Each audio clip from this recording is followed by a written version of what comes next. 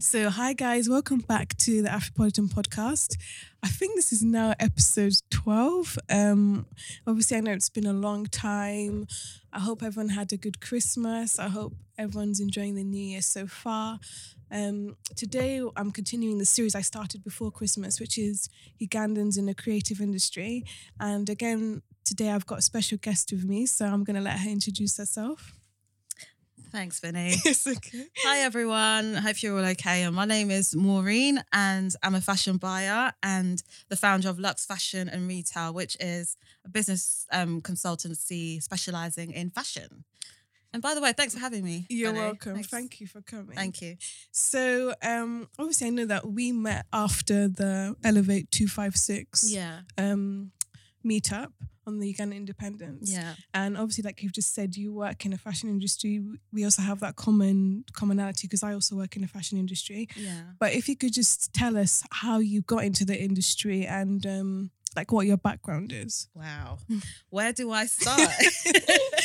My background. I mean, where should I start? Your education or Anything. experience? Yeah, both. Right. I'll start with education because I always say education kind of blends in with what I did and how I started, actually, how I fell into fashion and stuff.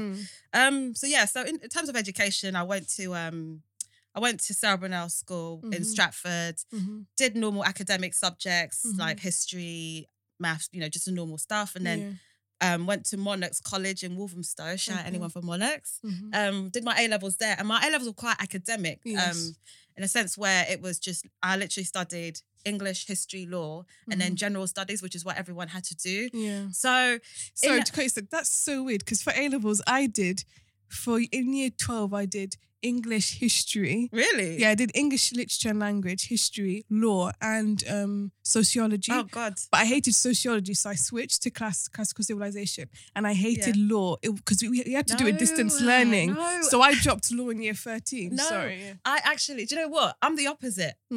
I actually really enjoyed law at A-level, but I hated history. Really? I hated history so much with a passion. Literally, like when I was because I did history at GCSE, Same. I really, really enjoyed it because you were learning about like the social aspect of history and like you were doing everything. When I came to like A-levels, it was just literally political history. Yeah, and I found that's like ours. I'm not a fan of British I'm not a fan of like political history. It doesn't interest me. But yeah, I mean, I'll just come into class and I'll just be so bored and like literally like tears in my eyes because of yawning so much. But yeah, those were my A-levels. And then when it came to like start applying for uni and stuff, I already knew I wanted to go into fashion because that's something I really wanted to do since I was like 13, 14, like I knew I wanted to go into it from a very young age. Yes. So when it came to applying for, my degree and like for which uni to go to and what course to study, it was quite easy for me because it was literally down to, right, I'm going to do fashion and textile management or fashion buying and merchandising because I knew that's what I wanted to go into, not necessarily the design side, but more the business side because that's what I enjoyed. But then when it came to like also what uni I wanted to go to, I didn't want to, everyone was everyone was going to like Kingston and like Brunel and all the local unis. And I felt like coming from Monarchs College, everyone like literally about half or even more were all going to those unis. And I didn't want to stay in London because again, like I've lived in London all my life. It just didn't make sense. So I went to Nottingham Trent Uni. Yes. So I went to Nottingham Trent Uni to study fashion and textile management, but then I changed courses. I changed to psychology, which I can go into more detail as well later on if you like. Yeah. My dad basically didn't want me doing fashion because, Africans. I know. Even I had to struggle to do my course as well. Oh, really? What did you? Because I did retail buying textiles at Montfort University, and I even applied for the fashion textile management at NTU, but they didn't accept me. No, do you know what? They didn't accept me. NTU were really, really good. I can't lie. Like, NTU really good at that.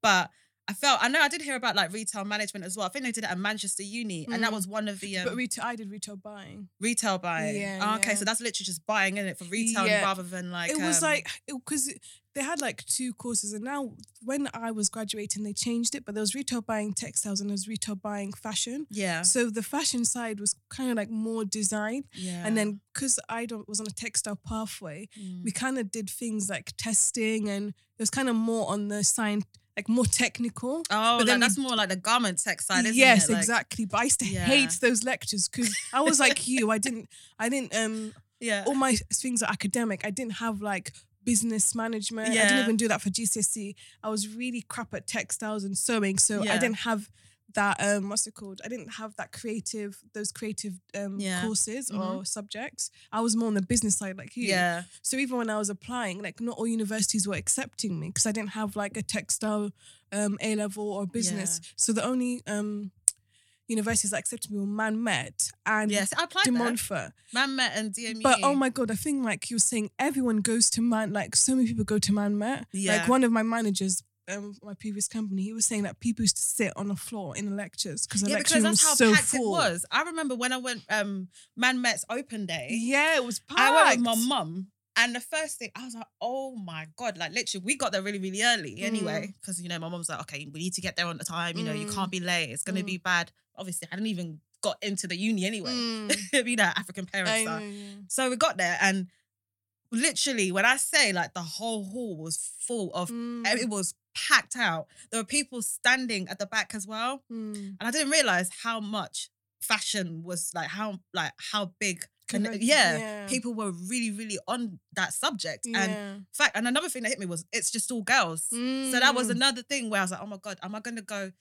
That's another reason why I decided to change courses as well, because it wasn't even just because of like, you know, because my dad, but it was just a range of things. Like I felt like it just, thinking about it, I knew I wanted to go into it. It was what I was going to do regardless of what degree I do. I'm going to go into it.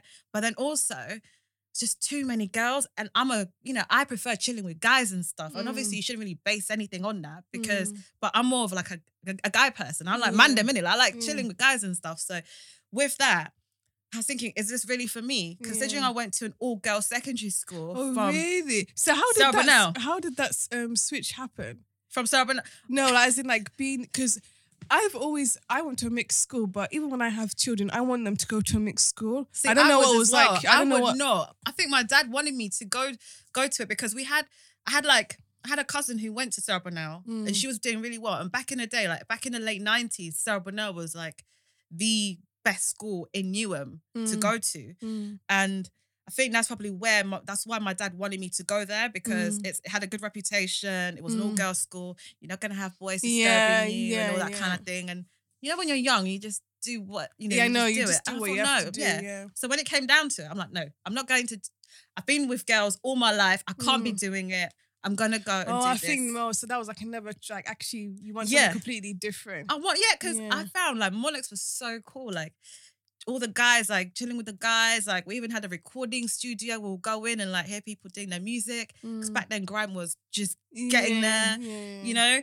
So that was also another reason. But then I checked, but by doing psychology, I also enjoyed it. I really, really love like social sciences and like learning how people behave and like why they do the things they do. So that was really an easy choice for me. And then after graduating, I just literally booked myself in for like little short courses. I was looking at YouTube like constantly on like buying and merchandising, like a day in a life. I bought loads of textbooks and I self-taught myself the principles of buying and merchandising. So when it came down to like applying for jobs and stuff and like getting my first role, it was quite not easy, but I knew what I was saying. And I think that's probably what stood me, you know, I think that's probably why I stood out from everyone else because I was willing to go above and beyond. If that makes sense. Yeah. Okay. So now, because I was going to ask you what inspired you to start working in the industry, which you've touched on. I know obviously you mentioned as well that you have your own business. Yeah. So can you talk to us about that more? And what it's about and like you don't have to expand so much, but maybe what your long-term goals for the business and so forth. So I set up Luxe Fashion and Retail consultancy. So I call it short for Luxe because it's such a mouthful saying the whole thing. I set that up probably about 2 years ago, but I had the idea about 3 years ago. And the reason why, how did it come about? It's because I think on my Instagram and like my status updates, I was constantly putting up like my day, like the day in a life, and like I was just showing what I was doing on a daily basis. And I had a lot of people approaching me, like DMing me and stuff, just asking, people who were interested in like setting up their own brand, their fashion business and like they want to launch their own online boutique or whatever. And I think just by getting a lot of people on there, and I was literally giving them so much information, like people like, things like I had one person, like, one person, he's doing really well for himself. And, he approached me asking how he can grow his company and stuff. And, I was able to give him that information and he's doing so well right now. And, just by getting people approach me and whatnot, I feel afterwards, I kind of sat down and I thought to myself, like, I could easily just do this on a side, aside my 9 to 5. I can actually do this properly because people do need help. People are struggling. Like, when you work in the industry, it's so easy for you to know what's happening. But I feel like in the fashion industry, everything is just so closed and everything's so secretive. They're not, people are not as willing to share ideas and like with other companies, obviously your competitor and stuff.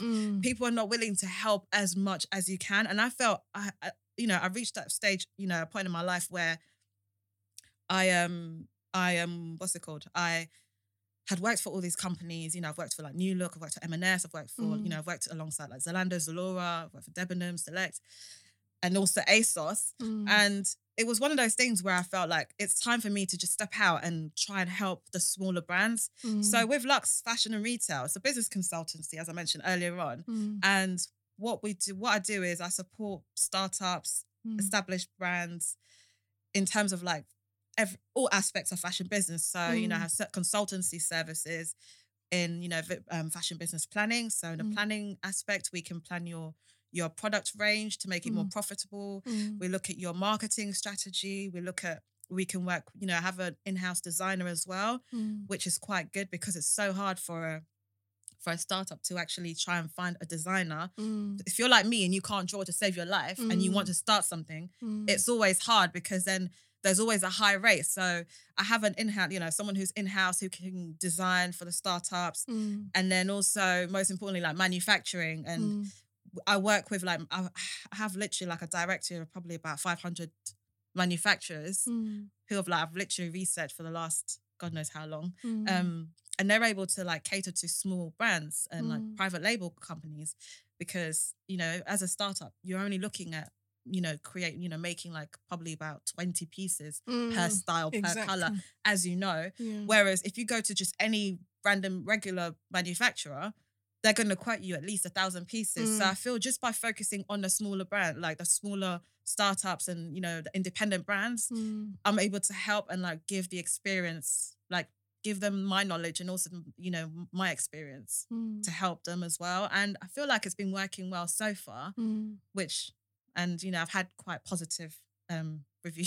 No, it's people really have good. been like, really good. It's actually really good what you do. And it's so nice to, when you get people DMing you or messaging you and stuff, just saying, oh, I'm really proud of like what you're doing because you don't really get a lot of people. You don't really get a lot of people who are doing that kind of thing.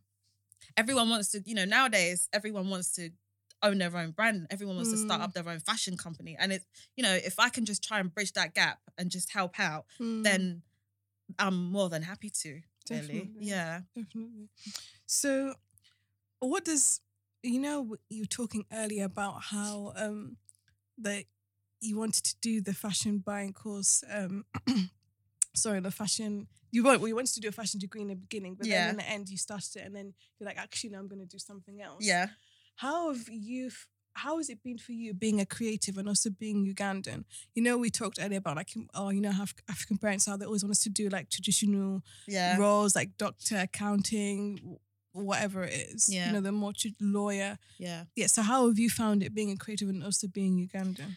I feel like, firstly, because my parents are obviously both Ugandans, my mom is quite easy. She's more chilled out. She's always been supportive and like, you know, with whatever I do, like, which is quite good. Whereas my dad has been more, you need to do either, you know, as a typical Ugandan parent, law, accounting, medicine, those are the key careers you need to do. So, you know, when I did say I wanted to do fashion, because, you know, he sat me down, like, you know, called me downstairs, told me to sit down.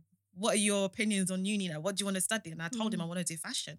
Like, I confidently said, I'm going to do fashion and textile management. And in his head, he didn't know what fashion was, I don't think, because he thought I wanted to like get a degree. Fashion, like, do fashion design. Yeah, he thought I wanted to do, not only that, but he thought, in terms of fashion, I wanted to get a degree and then work on the shop floor as a sales assistant. I hate that stereotype. I hate that stereotype. That's such a typical stereotype for an African or even a black, like, and back then, like, because I went to uni like 2005, the mindset has changed a lot. I think, so we're talking about what, 15 years ago. The mindset has changed compared to now. But back then, my dad was like, no, you can't be doing fashion. What African person or what black person do you know is in fashion and they've made it? I'm like, but I'm going to do it because this is what I want to do. And he was like, you need to have a think about it because if you do, you're going to fail. You're not going to do as well as you expect to.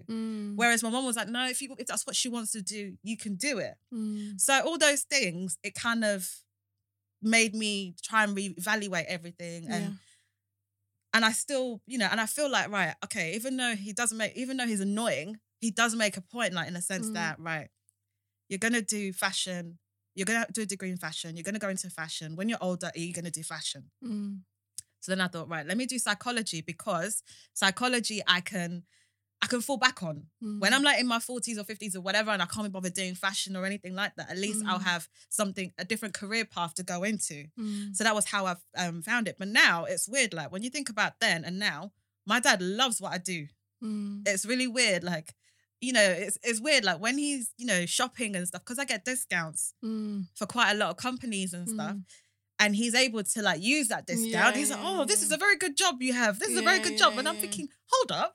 Do you remember back in the day when you didn't want me doing fashion? Yeah. So I feel like in that area, it's changed so much. And I feel like a lot of Ugandans here, they're also like going towards the more creative side as well, which I really, really love because, you know, no one's really doing that typical, I'm going to be a lawyer, I'm going to be an accountant. Because now they have the freedom and they've seen things working for other people and they can speak up. You know, we have that opportunity now.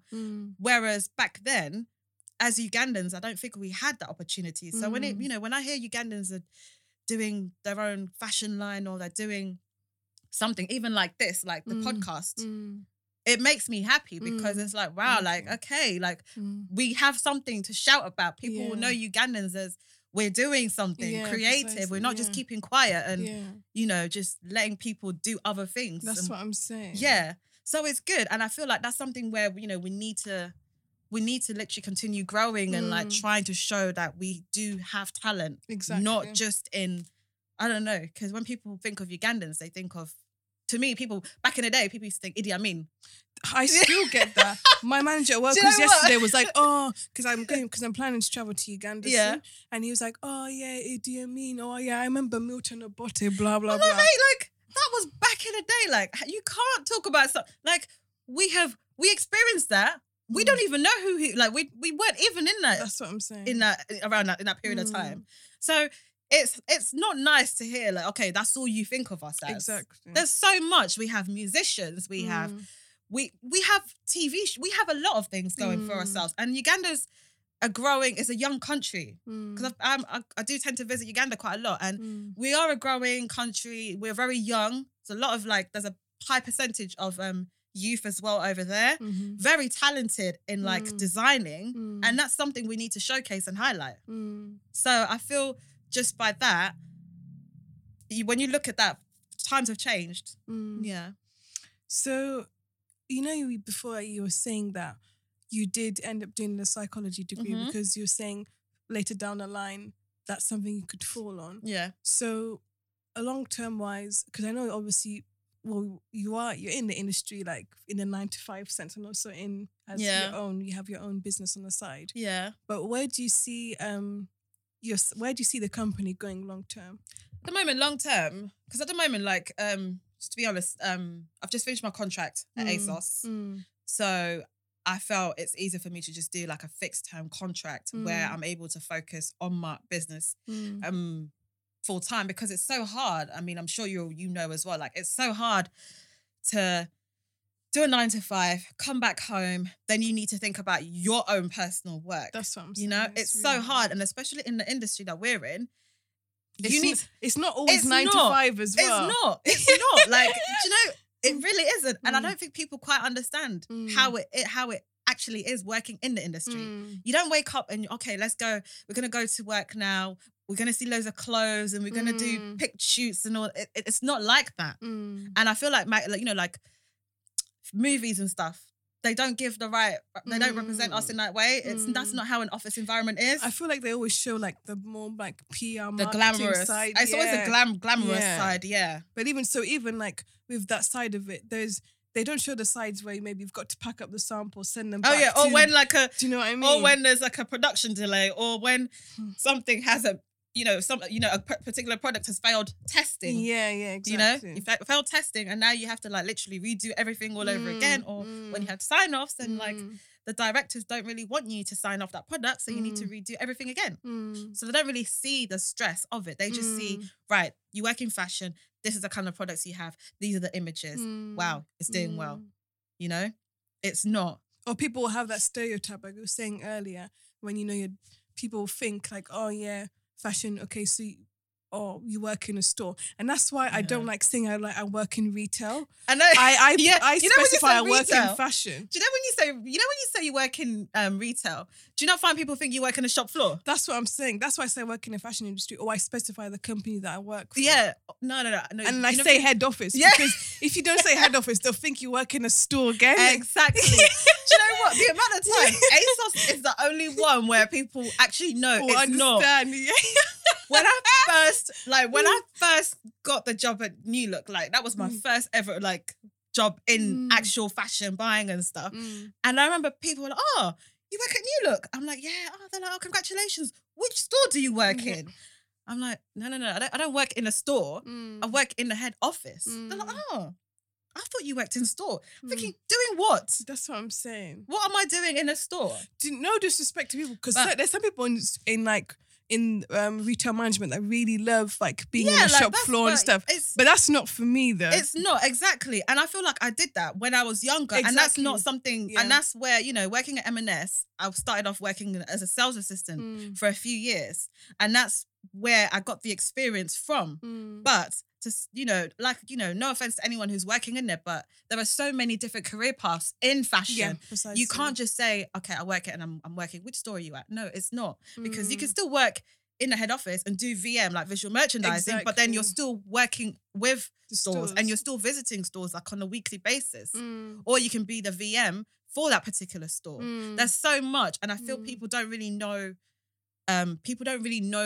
the different career paths. Yeah, exactly. That's really true. Until you break it down, they don't really know the career paths, and they don't know that you don't necessarily have to work in a store. You can work in head office, or you can work in a customer care or you office don't, as well. Like, even or you can do distribution, logistics and distribution. You don't even need to be a designer. Exactly. Don't get me started on that.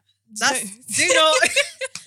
No, I had to say it. Because in Uganda, it's either you're a designer or you work in a store. That's what they think. Do not get me started on that. When I was do you know what? When I first went to Uganda, so my first time going to Uganda was, God, I can't remember how long ago it was. I was probably about 25 when I first went to Uganda, or 27. That's I can't crazy. remember. I know. I went to Uganda. Crazy. That was my first time in Uganda. And I remember people were like, what do you do? Yeah. I'm like, I work in fashion. Like I told them, oh, you're a designer. I'm like, no, I'm not a designer. And then over time, I got to understand that people don't really know. People over there, they're not as familiar. They're not familiar at all with the different, the different areas of fashion. Just like if you meet a Ugandan over there, it's no offense to them, like no, and I mean no disrespect whatsoever, but they're, everyone's a fashion designer over there. Yeah, that's what I'm saying. I'm saying. sure we've had this conversation.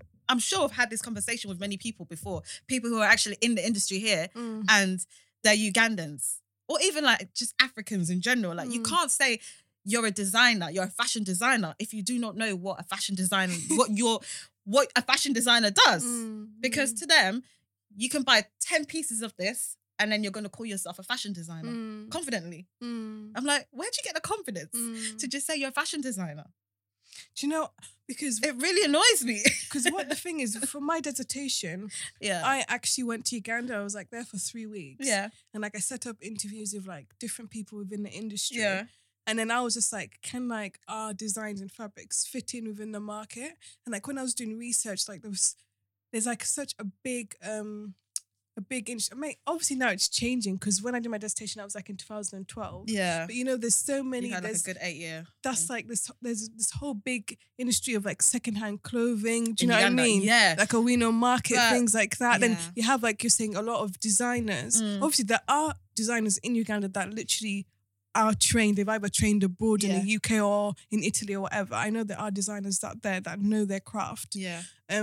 But then you do have like other designers that just buy stuff, maybe come to the UK, go to America, buy clothing from the high street brands here. Yeah. Then they go and then they go and sell it. Distribute it. Yeah. So that is not design. Like I can't remember, like I can't on top of my head, like there are a lot of designers over there in Uganda. Like don't get me wrong, they are very, very talented. But then I feel the big problem is, it's like you said, like you've got the secondhand clothing, like when you've got a winner market and all the other. Can't remember the names of the other markets, but a winner is the one that stands out to me because I feel so many people in Uganda buy more secondhand clothes and they buy it for themselves to wear. So it's not like fashion designers or people who are actually buying and selling over there. It's not working for them because people, you need to think about the demographic. You need to look at the wider picture. The reason why most people buy secondhand clothes is because the prices are catering to what they can afford. You can't mark something. You can't sell something in your boutique in Uganda for 400,000 shillings and you're going to aim it to a typical ordinary Ugandan when you can get the same thing at a winner market for 20,000. There's just no research. You don't really know who your target customer is.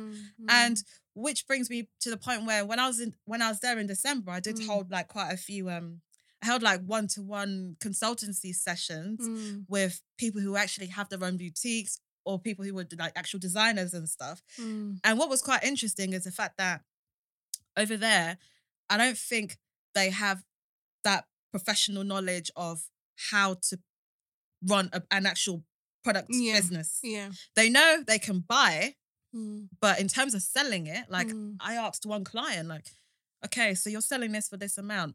How did you come up with the price? Do you have a pricing strategy? Who are you targeting? Who's your target? And these are the simple questions you would be able to answer over here. But over there, they're not able to. They will just say, but it's for everyone. But that's not how, in business, that's not how it should, especially fashion business. There's so many people selling the same thing. Why is your product for 400K when I can get it at a winner market? And that's the reason why a winner market is going to continue thriving and growing because the secondhand, okay, fair enough, it's secondhand, but people are buying it because it's cheap. If you're to reduce your prices and match what they're selling, a winner market is selling at, then you will be able to make more money as well in that sense. But I feel with some Ugandans, it's all about quick money and like, I need it quick, I'm going to get money now and that's it. You're not thinking long term and it's for show because it's a trend. Yeah, I'm sorry. No, but I'm not trying to cuss anyone or anything. No, but that's just my own opinion and what I see from going back and forth and interacting with different people. Like, yeah. That's really interesting that you said it's for show because it's a fashion. I feel like it's a trend. It's like now you want to be a designer. You want to be a designer because you've seen people do it. And it's like, oh, I thought you were doing this. Okay, you've gone to this. It's like, pick a niche, master it, and then move on to the next thing. That's what I mean. That's why, like, as much as I am obviously really patriotic and, I go home like you often and stuff like that, I don't know, like at the same time, I do have to be critical of our own people. And I think like when you have to. when Otherwise, when we won't reflect grow. on, We're like not going to South grow. Africa, Ghana, Nigeria, They're thriving, mate. They're like, their they are like industries, on their that. fashion industries are booming. They're on another level. And that's like, I'm not because they putting know us their down. niche. They know what. And they're like, this is us, this is our culture, this is our identity. Yeah. But we embrace it, and do you know what I mean? They embrace it and they embrace their culture and everything. Yeah. Food, music, everyone. art, and everything. You see us, Ugandans, East Africans, again, I'm not being rude or anything, but why are we incorporating their culture?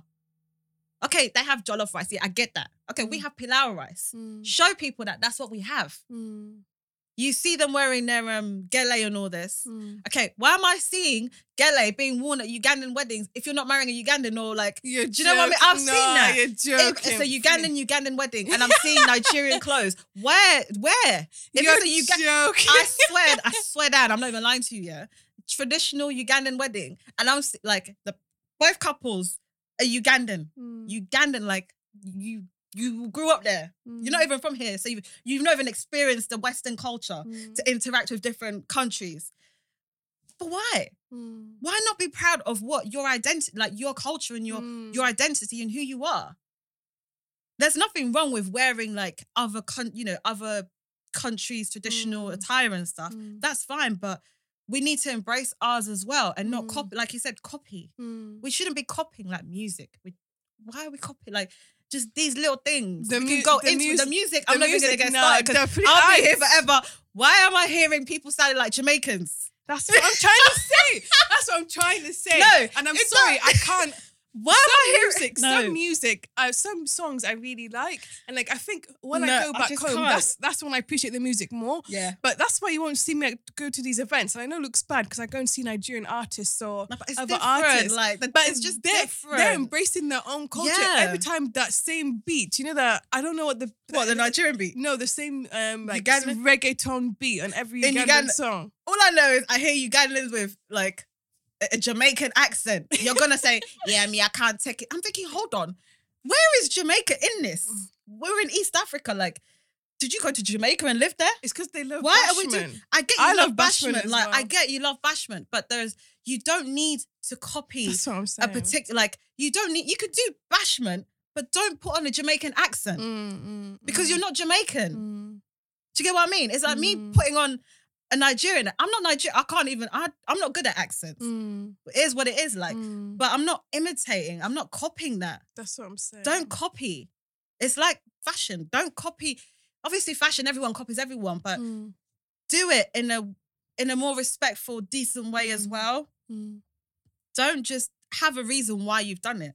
Have a reason why you decided to have a store. Have a reason why you want to do this kind of music. Yes. Know why you're doing it. Embrace your culture. Talk about it. Because even now, like going back to the music, when you talk to your friends who are not Ugandan, what kind of music, like, do they ask? I'm sure they probably ask you, like, what Ugandan artists do you have? And apart from Eddie Kenzo that I've heard of.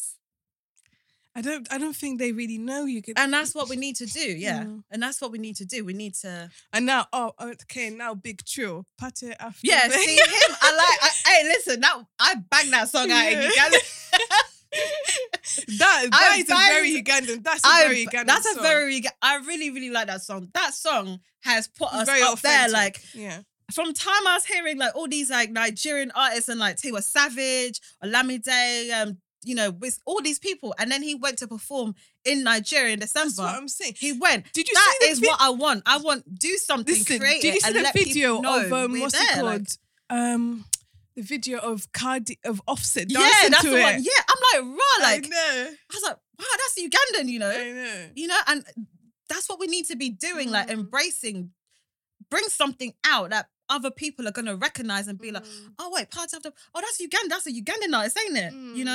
And with him, I really hope like he continues bringing out bangers and stuff because he's done well with that song. I'm telling you. Yeah, he's done well with that song. I'm telling you. Yeah. So now we're gonna have to finish now, but before we finish, Yeah. the last question I have for you is what does being Ugandan mean to you?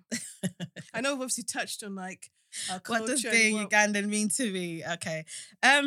For me, it just means simply being able to relate and connect to people who we're similar to. Like, so when, for me, being Ugandan is you go to an event, or you go somewhere and you hear someone's Ugandan and you have that connection straight away. Like being in London, like growing up in London from, or living here all my life, the only like Ugandans I met were cousins and stuff. I had those were the Ugandans those are the only Ugandans I knew. But now it's like when you go somewhere, you go to like a completely different place and you meet someone they're Ugandan and it's like, yeah, you're Ugandan. Where are you from in Uganda? How often do you go there?